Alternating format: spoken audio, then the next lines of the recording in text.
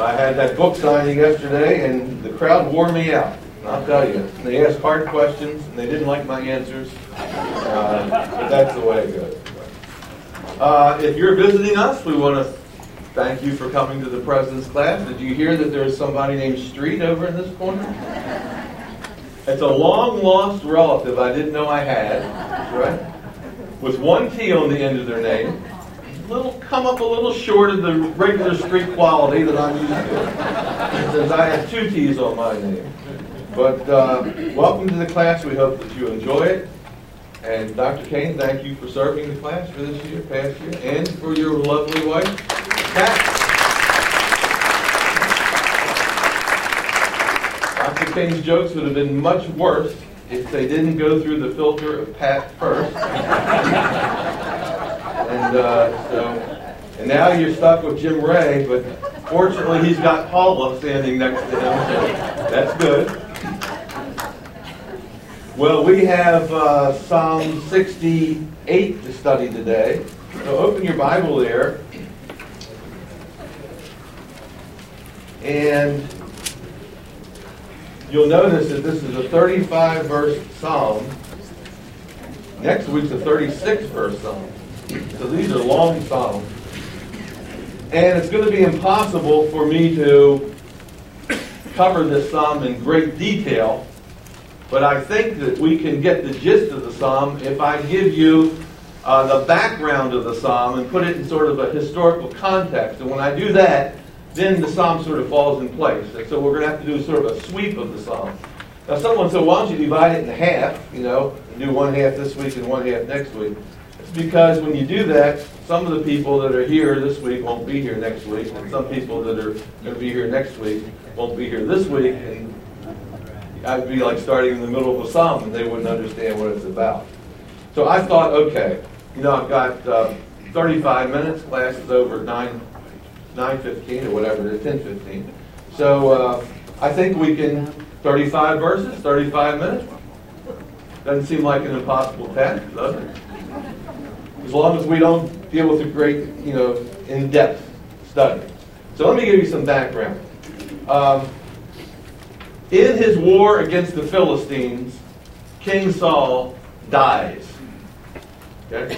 Whether he dies in battle or he falls on his sword and it's a suicide, it's somewhat ambiguous, but he dies, and as a result, David is crowned as the king.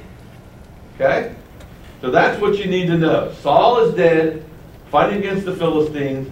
David becomes the king. Okay? That story is found in 2 Samuel. So I want you to turn there. I'm going to do a couple background things, which will allow us then to go through the psalm itself very quickly. So go to 2 Samuel and chapter 5. 2 Samuel and chapter 5. I'm going to be reading out of a New King James Version of the Bible. But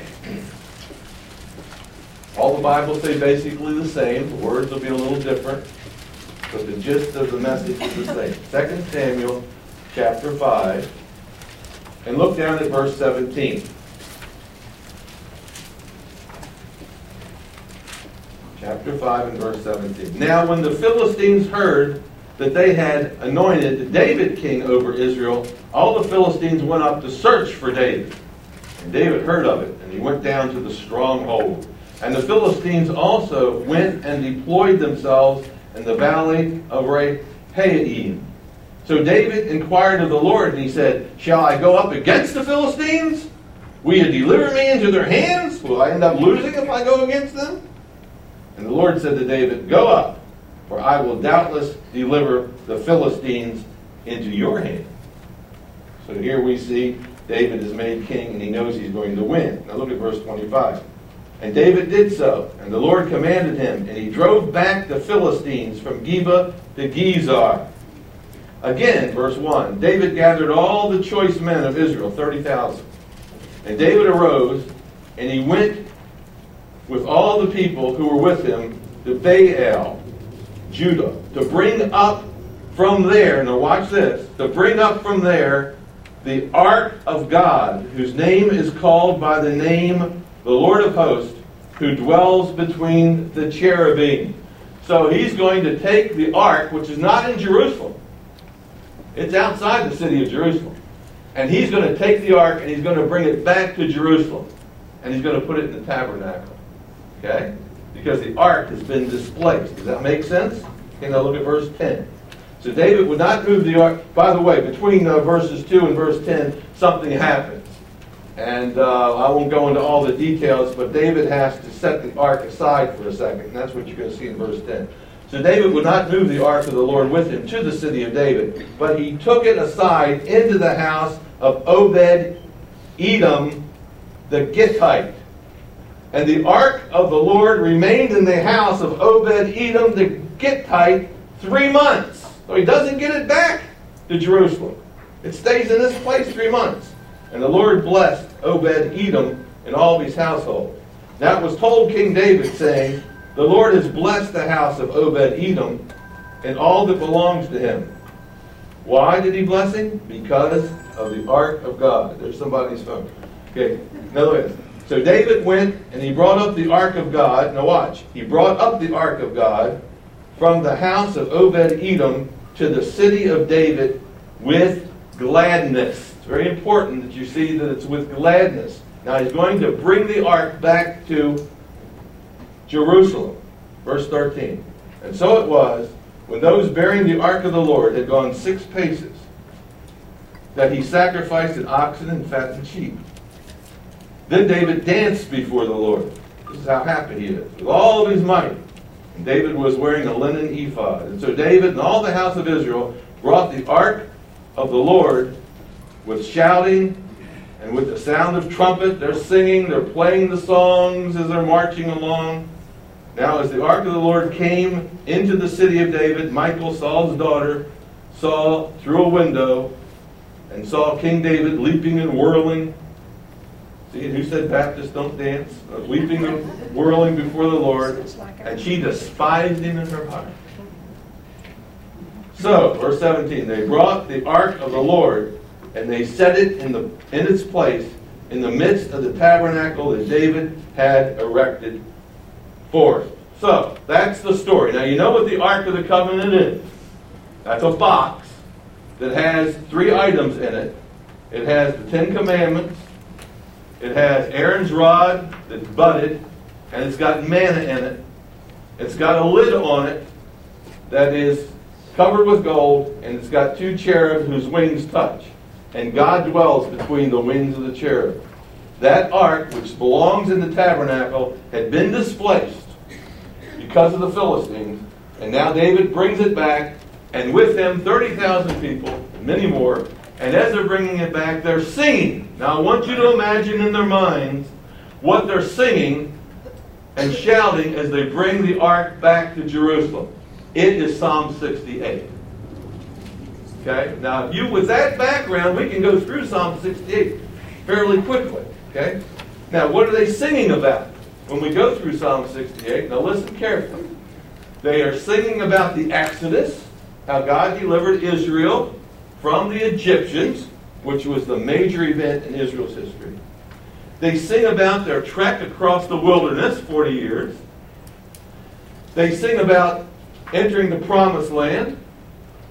They sing about the time of the judges when they're in the promised land. They sing about their fight with the Philistines. And they sing about bringing the ark into Jerusalem and raising it up and setting it in the tabernacle. And that's what Psalm 68 is about. Okay? So let me give you an outline. Okay? So here's how I'm going to outline the book. Now I'm going to have you turn to one other passage because we're going to need that as well. But here's how I'm going to outline Psalm 68. Okay? Verses 1 through 17, you're going to see them recounting God's past victories. 1 through 17. Now remember, this is as they're bringing the ark, they're singing, and they're recounting God's past victories. 1 through 17. Verse 18, which is found right in the middle of that psalm, is the key verse. Okay? And we're going to give some attention to that. Okay? And that's the pivot verse. And then the last 17 verses, verses 19 through 37, we're going to see that they're praising God for his victories, and they're going to see a big closing fanfare. Okay? So let's look at verse 1. We're going to look at this first section. And the first 6 verses is sort of a prologue to this section. And I want you to notice it says, let God arise, let his enemies be scattered. Now look at this. Let God arise, and let his enemies be scattered. Now if I told you to remember that, because in a second I'm going to turn you somewhere, you're going to have to remember something. Here's what I want you to remember. Remember the words, let God arise, and his enemies be what? Scattered. You remember that? Okay, so let me just read this. Let God arise, and his enemies... Now remember, they're singing this. As they're bringing the ark, as they're marching with the ark, they're saying, let God arise! See, they're singing this.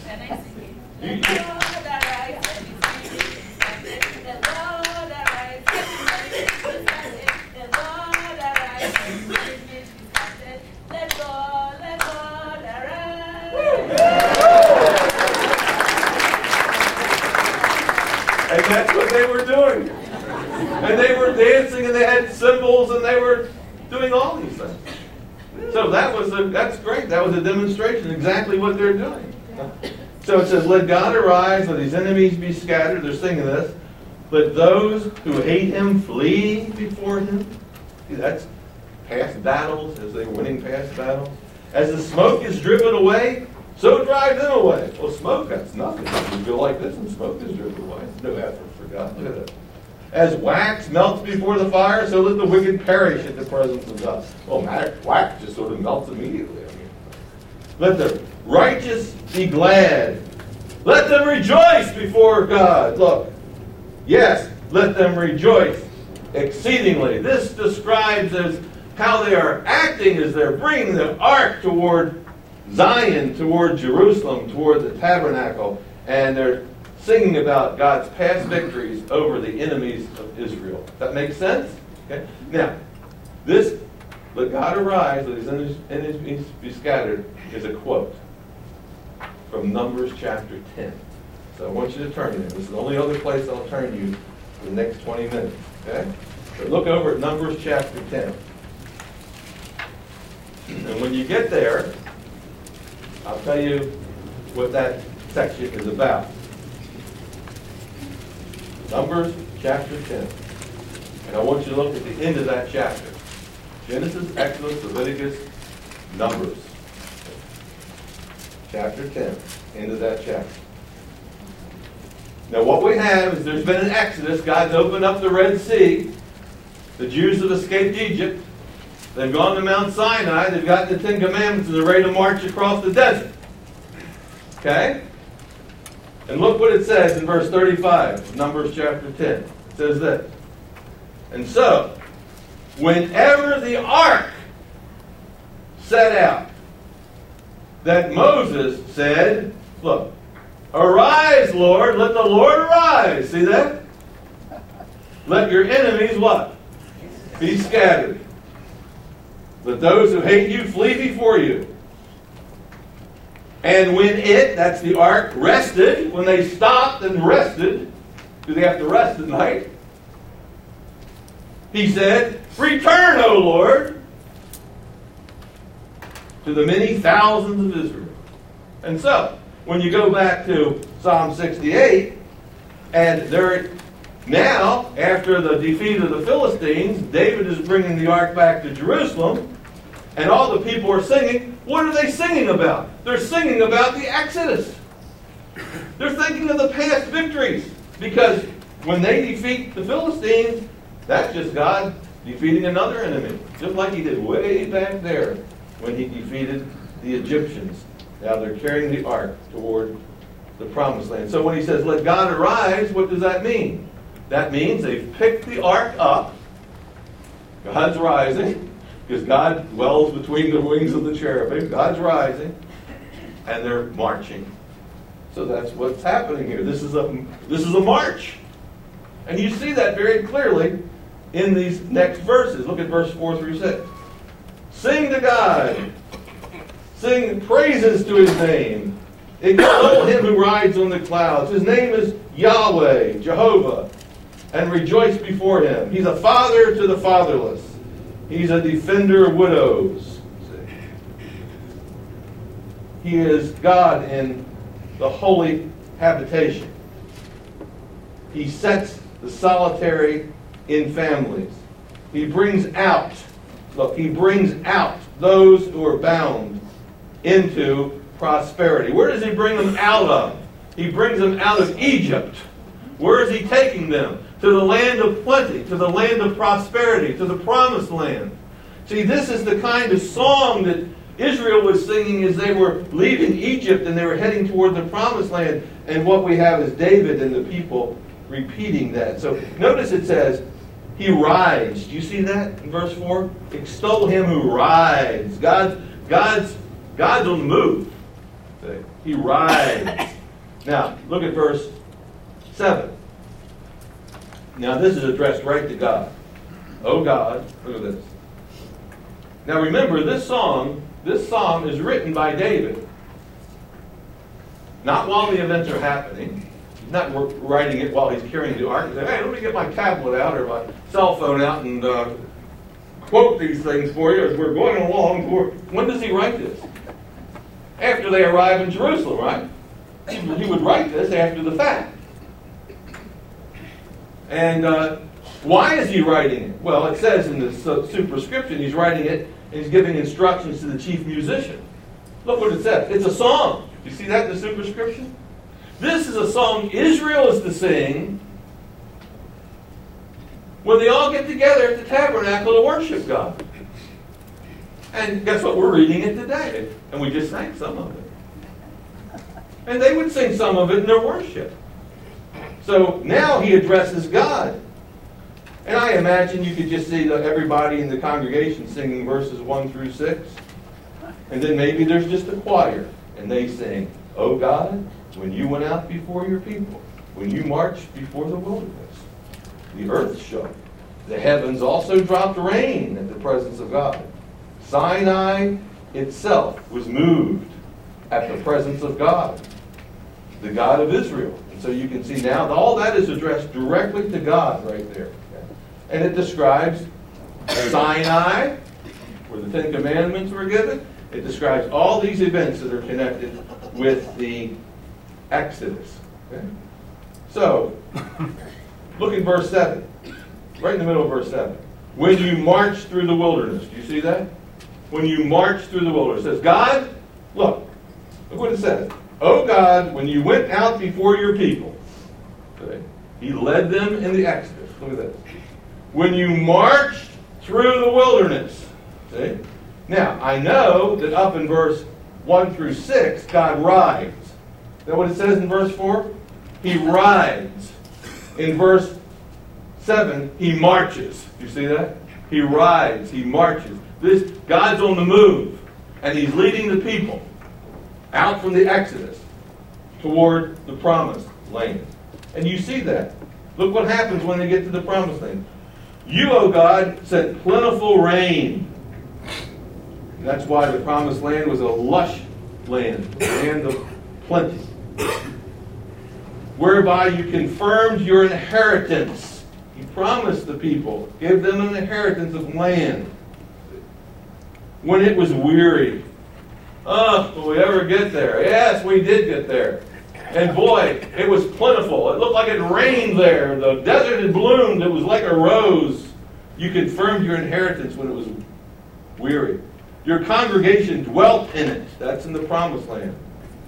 You, O God, provided from your goodness for the poor. So here we see that God brings them into the promised land, and this is the song that David and the people are singing as they're bringing the ark into Jerusalem after defeating the Philistines. This is why that background material is so important. Now in the song, he speaks to the nations. He speaks to the enemies. Look what he says in verse 11. The Lord gave the word, and great was the company who proclaimed it. And what God said was, go out and fight that battle. I'll be with you. And they said, go! Fight the battle! The Lord will be with us. They took God at his word. And look what it says in verse 12. Kings of armies flee. They flee. And she who remains at home divides the spoils. Notice what happens here. We have God proclaiming the word that he's going to go with them. He goes with them, and the kings of the armies flee in battle. The enemy flees because God is bringing victory. And then after a victory, guess what you get? The spoils of battle. So look what it says at the end of verse 12. And she who remains at home divides what? The spoil. See? Even the people who didn't fight in the battle, like the women and children, they didn't have to fight. They sort of had to stay put. But guess what? She who remains at home divides the spoil. They get in on the spoil. They get in on the victory. Even though they didn't lift a finger, they are the recipients of the spoils of the victory. Look at this. Though you lie down among sheepfolds, that doesn't smell too good. And that's, look at this. You'll be like the wings of a dove covered with silver. Oh boy, when you get the spoils of battle, you start looking better. Look at that. You'll be like the wings of a dove covered with silver, and her feathers with yellow gold. That's the spoils of battle. You end up getting all this from the enemy, and they are then distributed to the people back home. Okay? You end up being dressed to the nines. Or you were just cruddy old clothes and laid down with the sheep, and now you're dressed to the nines. Does that make sense? Look at verse 14. When the Almighty scattered the kings in it, it was white as snow in Salmon. Now what in the world does that mean? See, all these spoils came from these kings of the foreign nations who end up losing the war. And here it says in verse 14, when the Almighty scattered the kings in it. Let me tell you what it was like. When those guys got scattered, it was like white snow on Zalman. What in the world does that mean? Well, Zalman's a mountain range. Okay? And but there's never any snow on Zalman. So it doesn't mean that it was rare or unusual. But what most commentators think is that this is describing the kings are scattered. When God scatters the king, it was like snowflakes scattering all on a mountain. See? And so it means they were running for their lives. It's a hard verse, we're just not sure, but it means something along that range. It's the kings basically have been defeated and they're just running for their lives. Okay. The mountain of God is the mountain of Bashan. Now, what in the world is the mountain of Bashan? See, if I really had the time to deal with it in detail, I could take you back and show what Bashan was. It was a region right outside the Promised Land. And there was a king there named Og. And he's mentioned 3 times in the Bible. And when the Jews tried to get into the Promised Land, Og came out to try to stop them, but they defeated Og. All kinds of stuff that you can look at when you look at a psalm like this, but we just don't have the time. But what he says here is the mountain of God is the mountain of Bashan. Bashan was an enemy of Israel, but guess what? Now it's God's mountain. It used to be King Og's mountain. But he's been defeated. He's been scattered. Now it's God's mountain. You see that? So that's what it's saying here. The mountain of many peaks is the mountain of Bashan. Now look at this.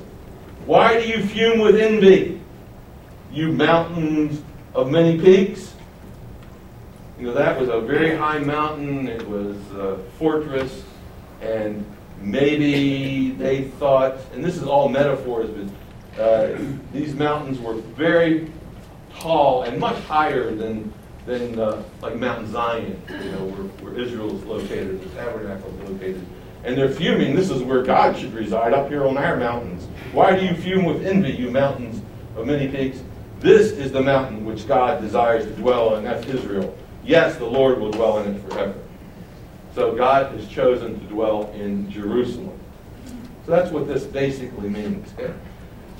The chariots of God are 20,000s, even thousands of thousands, myriads. God's troops, his chariots, which probably is a reference to angels. God is the Lord of hosts. He has all these heavenly hosts at his disposal, thousands upon thousands and thousands upon thousands. And when God goes before you in war, goes before Israel in war, they're not going in with their bows and arrows and their armaments. They're trusting God to go before them with the angels. And the angels just basically, God and his angels basically just wipe out the enemies. So the chariots of God, verse 17, are thousands of thousands. And the Lord is among them in Sinai in the holy place. That would be where the tabernacle is. So it's just describing God who has gone before them and where God dwells. He dwells where the ark is. And he dwells in Jerusalem.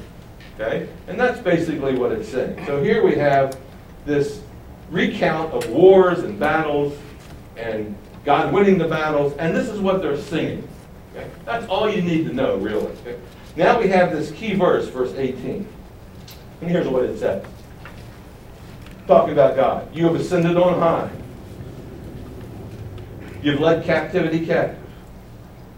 You've received gifts from men, even from the rebellious, that the Lord might dwell there.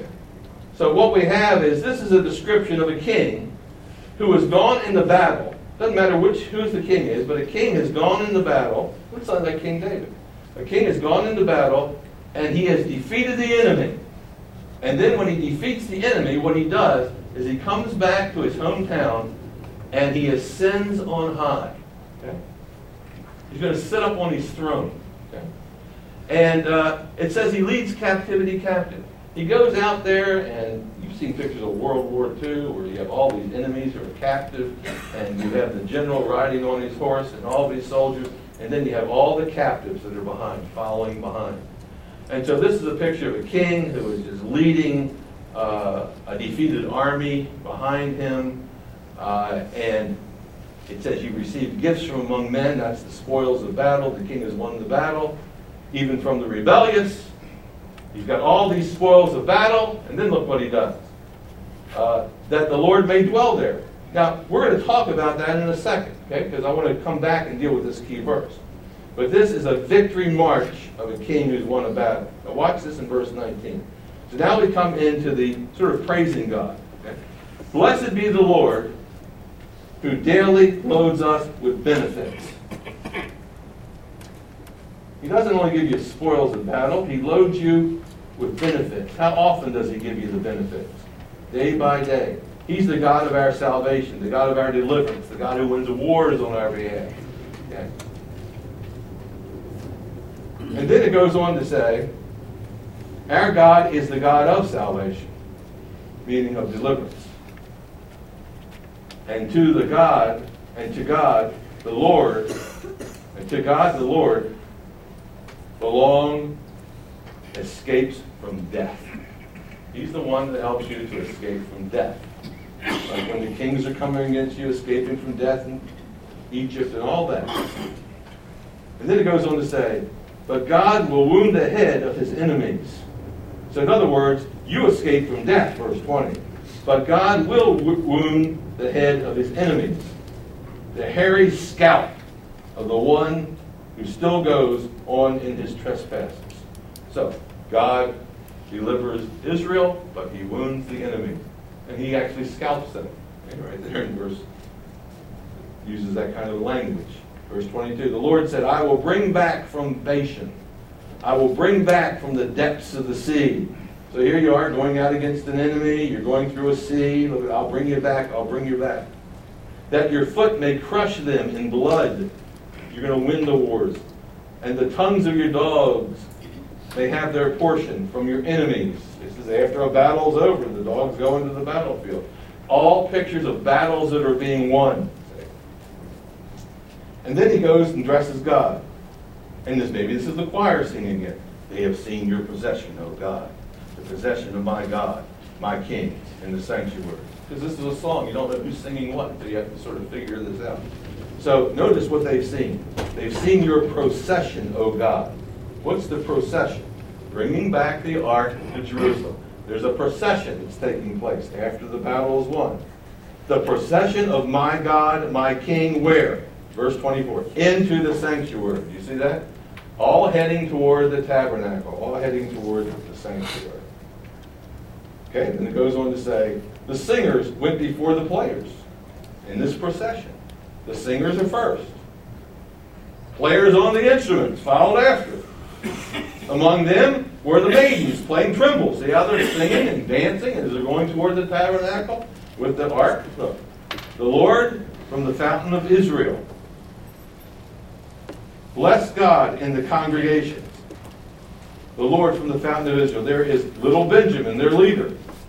And this is talking about tribal leaders who are just following along. The princes of Judah and their company. The princes of Zebulun and the prince of Naphtali. These are all tribes of Israel. And each tribe has its own leaders. They're all marching along, bringing the ark back to Jerusalem. Your God has commanded your strength. Look at that. God is the one who's the strength of Israel. Strengthen, O God, what you have done for us. Keep it up. Don't let it go. Keep doing it. Rebuke the beast of the reeds. Look what they asked God to do. Rebuke the beast of the reeds. What in the world does that mean? One commentator said this is a reference to the Red Sea. I'm not sure if this is the case. And all the beasts, the hippopotamuses and hippopotami and crocodiles that are in the sea. Look, Israel, when they came out of Egypt, had to cross the Red Sea. You think that sea was empty? No. Think there were some animals in there that would like to pick your leg off? So it could be that that's what they're saying. Rebuke the beast of the reeds or the Red Sea. Don't know if that's right or not, but it's talking about some sort of beast, either literal or metaphorical. They're not good things. Rebuke the herd of bulls with calves of the people. Now, is that literal bulls, or is it just talking about, remember Jesus when he was on the cross, and in Psalm 22 talks about the bulls of Bashan are against me. Talks about the enemies of Israel, the calves of the people. That may mean the gods of the people, the pagan nations. Remember when Israel came out of Egypt? Moses is up on the mountain. People got tired of Moses being up on the mountain. What did they do? They made an idol. What kind of idol did they make? An idol of what? A calf. So he may be saying, rebuke the enemies of Israel and their gods, like the calf god. You see? So you see how hard this psalm is? Pretty hard, isn't it? And to really just run through it like this, all you do is get sort of an overview. Do that until everyone submits himself with pieces of silver. What in the world does that mean? That means until the enemy bows and gives up the spoils and pays tribute. Scatter the people who delight in war. Because Israel is a nation of peace. So scatter all those people who delight in war. And here's the end game. Envoys will come out of Egypt. And here's the end game. Once Israel's settled, and maybe this is even talking about, when the kingdom of God comes on earth. That's what happened. Ambassadors, envoys will come out of Egypt. Ethiopia will quickly stretch out her hands toward God. Sing to God, you kingdoms of the earth. Notice all the kingdoms are commanded now to sing to God. Oh, sing praises to the Lord, to him who rides on the heaven of heavens, which were of old. Indeed, he sends out his voice, a mighty voice. Ascribe strength to God. His excellence is over Israel, and his strength is in the clouds. And then finally it says, oh God, you're more awesome than your holy places. As great as the tabernacle is, you're greater than the tabernacle.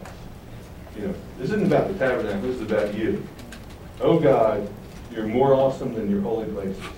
The God of Israel is he who gives strength and power to his people. Praise be to God. So what we have a song.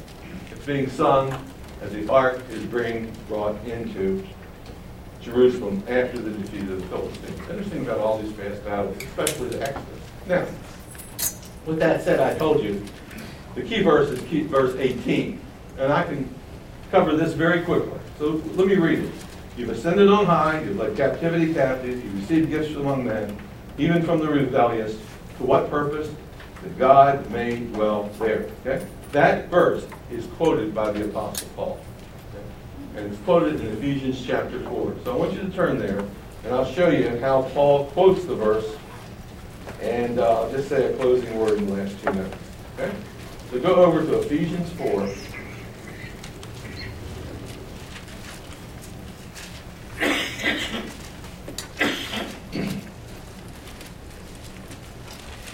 And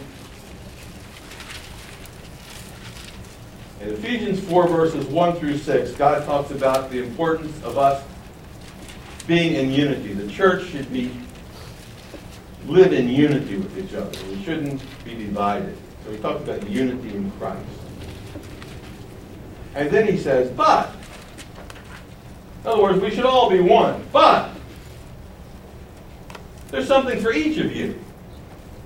Yes, everything should be one, but each of you, individually, each one of us, grace was given according to the measure of Christ's gift. In other words, we're all apportioned grace according to the measure of Christ's gift. Therefore, he says, now look at this. What does he say? This is King David. In Psalm 68:18, he says, when he ascended on high, he led captivity captive, and he gave gifts to men. You see that? That's the quote from Psalm 68. Just as God had won the battle, so now what he does is he ascribes Christ winning a battle. And he applies it to Jesus Christ. Notice in the parentheses there, in the next verse, he says, now this. He says, now this. Now listen to this, he says. Who is this guy who ascended on high? Look what he said. He ascended. Now remember, he's applying this to Jesus. He ascended. What does it mean? But that he also first, what? Descended into the lower parts of the earth. He who descended is also the one who, what? Ascended far above the heavens. For what reason? That he might fill all things. Okay? So what he's doing is he's drawing a picture of Jesus. And he says, let me tell you about this Jesus who ascended. And when he ascended, something happened. When he ascended, the battle was over. He had won the victory. But who is this guy who ascended? He was first the guy who descended. And he came down here and he fought a battle on behalf of us. And in this battle he won. Which he won, he defeated disease. See? He defeated sin. He defeated death. See? And he defeated these things. And then he rose from the dead and he ascended. And he sits at God's right hand. And in winning the battle, he received the spoils of battle. Because when a battle is won, you get the spoils. And that's what it's talking about. When he ascended on high, he led captivity captive. See? They're all his captives now. And he gets the spoils of battle. And it says in verse 8, he gave gifts to men. So what does he do? He now starts distributing the spoils of battle. He starts distributing what we call gifts. And these gifts are given to us. Did we fight the battle? Did we lift a hand to fight the battle and win the war against Satan, sin, and death? Or who won that battle? Jesus did. And as a result, there are gifts. There are spoils of battle. And that's how he's playing this out. And he says these gifts are now distributed to each one of us, are apportioned to each one of us. Okay? Now let me just read quickly just the rest of these verses. And he himself gave some apostles. Now it means you could give some apostles gifts, or maybe he gave the apostles, the gift is the gift of the apostle. He gave some people the gift of being apostles.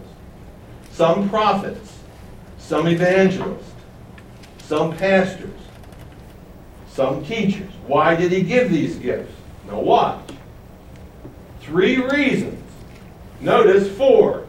He gave them for the equipping of the saints. You see that? He gave them for the work of the ministry. You see that? He gave them for the edifying of the body of Christ. How long does he give these gifts? One time only, or are they ongoing? Look what it says in verse 13. How long?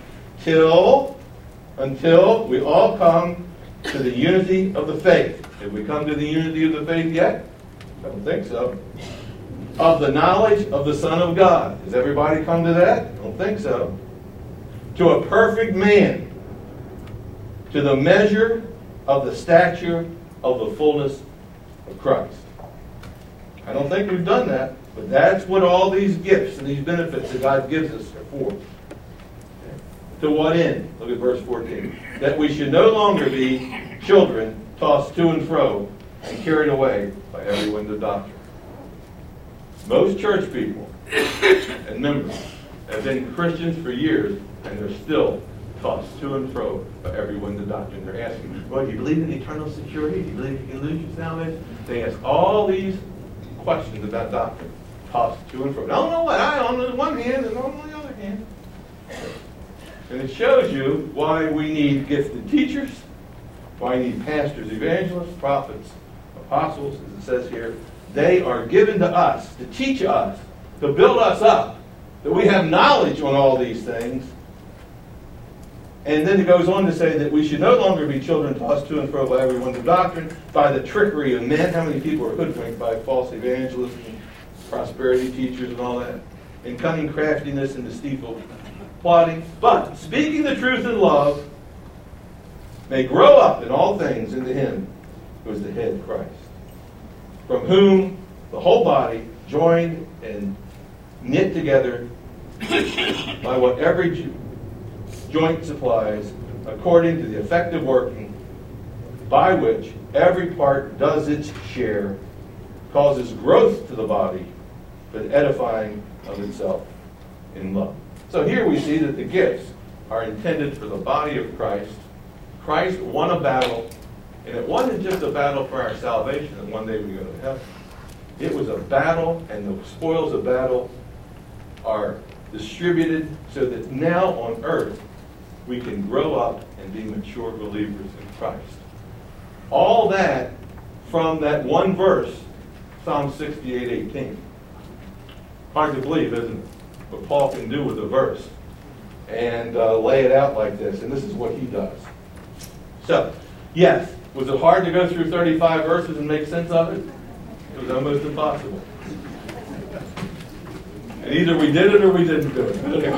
Okay, next week we'll hit Psalm 69, and then next week is, what's the weekend? Labor Day weekend. Right. Psalm 69, and then the following week we're back to Matthew chapter 24. Okay? And we're the Olivet Discourse. The signs of the times and the second coming of Christ. That's where we'll pick up. Lord, thank you for your word. We've had so much material to cover today. And yet, even though it's not crystal clear all the details, we got the gist of it. You are a God who goes before us. You are a God who wins our battles. You are a God who distributes gifts to us for our benefit. And now, Lord, help us not to squander those, but use our talents and gifts to build up a body of believers that are mature and unified in Christ. In his name we pray.